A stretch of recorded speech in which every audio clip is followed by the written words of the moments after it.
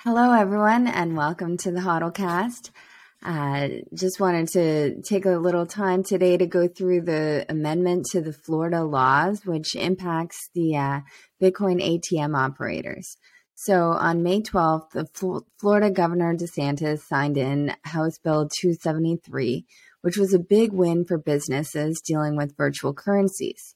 The bill goes into effect starting January 1st, 2023, and it updates Chapter 560 of the Florida statutes, and it clarifies which businesses need a license from the Florida Office of Financial Regulation as a money service business.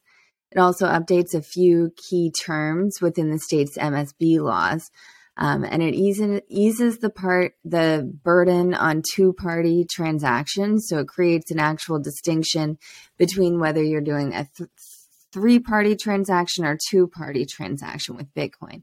And the difference of that is, like, for example, a Bitcoin ATM operator is a two-party transaction. The operator sells the customer Bitcoin from their own wallet, whereas a third-party transaction would be something like how Western Union operates. You go and you give your funds to Western Union, and then they turn around and send that to, your utility bill provider. So that's a third-party transaction, and that's typically what requires the license in most states. From a crypto perspective, it turns on the custody as well. So you've given your custody over to that other company versus a two-party transaction where the sale happens immediately and no one has the ability to steal your funds. That's kind of what most licenses around this money service business side turn on, is whether that company that the user is dealing with, whether they have an opportunity for conversion. And if not, then usually a license isn't required. But in Florida, because of a holding in the Espinoza case, a license did become required for even two-party transactions. So the definitions that were changed in this, at the beginning of the chapter, it sets the scope for the activities prohibited by the state that are subject to the restrictions. So they added the term virtual currency and defined it as a medium of exchange in electronic or digital format that is not currency. So this broad definition includes two exceptions: one for digital tokens issued by game publishers for use within the game's ecosystem, and two for reward points awarded to customers that are solely used for the payment to the issuer or other designated merchants and not redeemed for currency.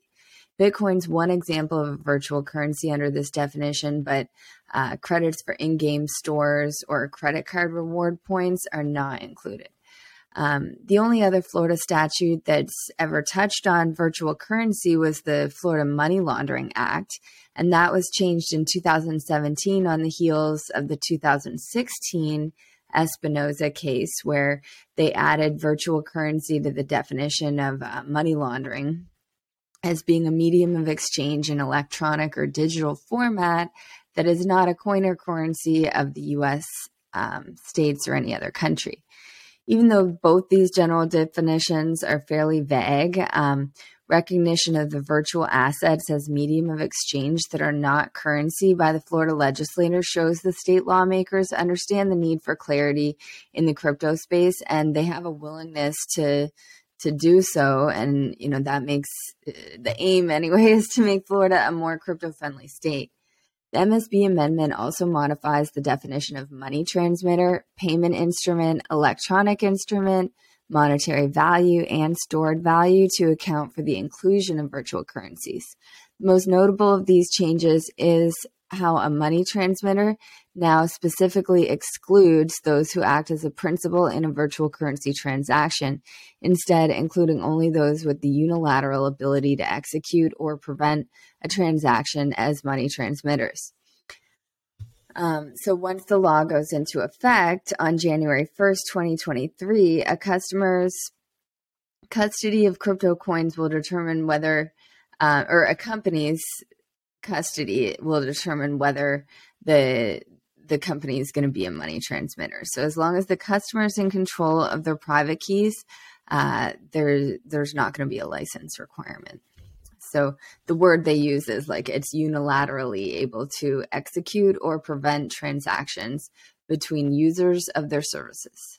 So for ATM operators, which is a lot of my clients in Florida, they're going to be glad for this law to take effect.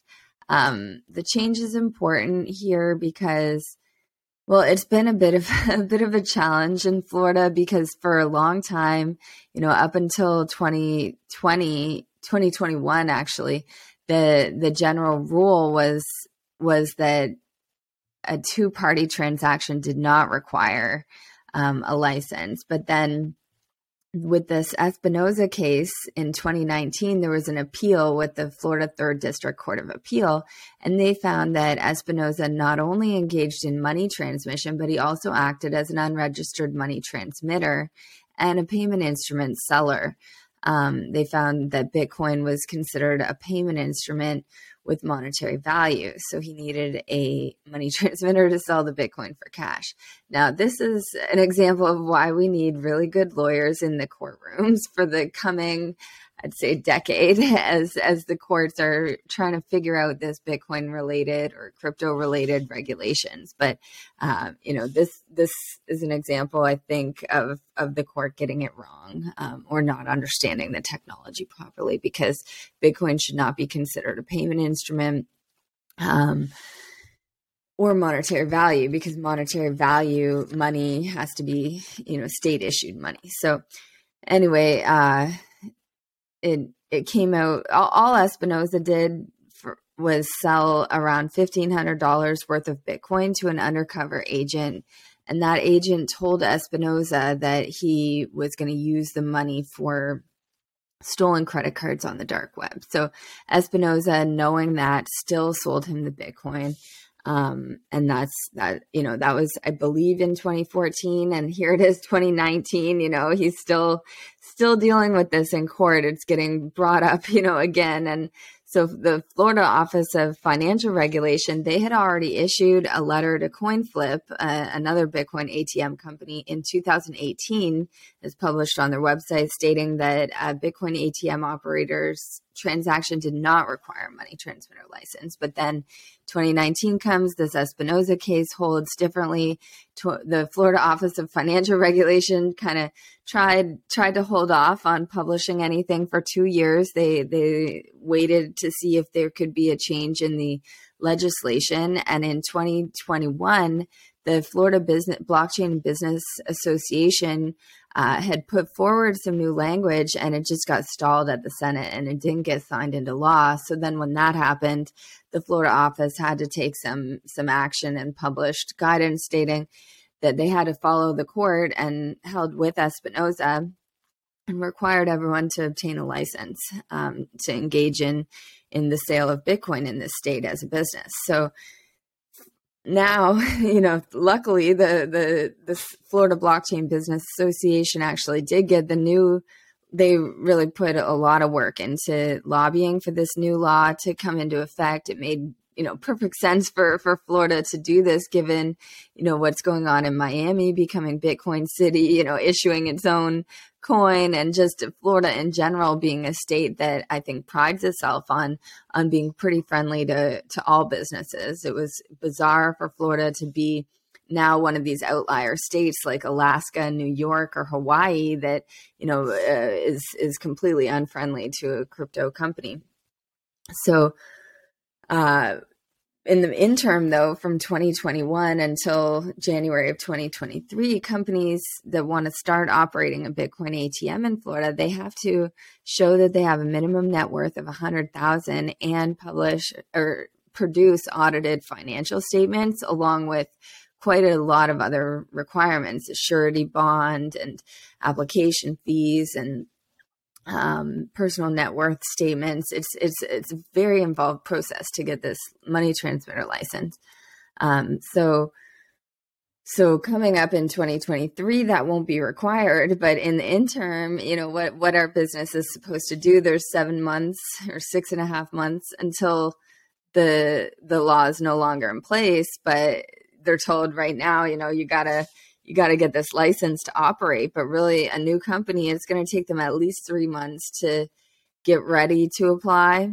And then the Florida office has 90 days to review and approve. So, then we're right at the time that the license is not required. So it's a bit of a catch-22 for now, but but in 2023, it'll be back to the 2020 rules. So looking forward to that. And if you know anyone that's a Bitcoin ATM operator in Florida, let them know.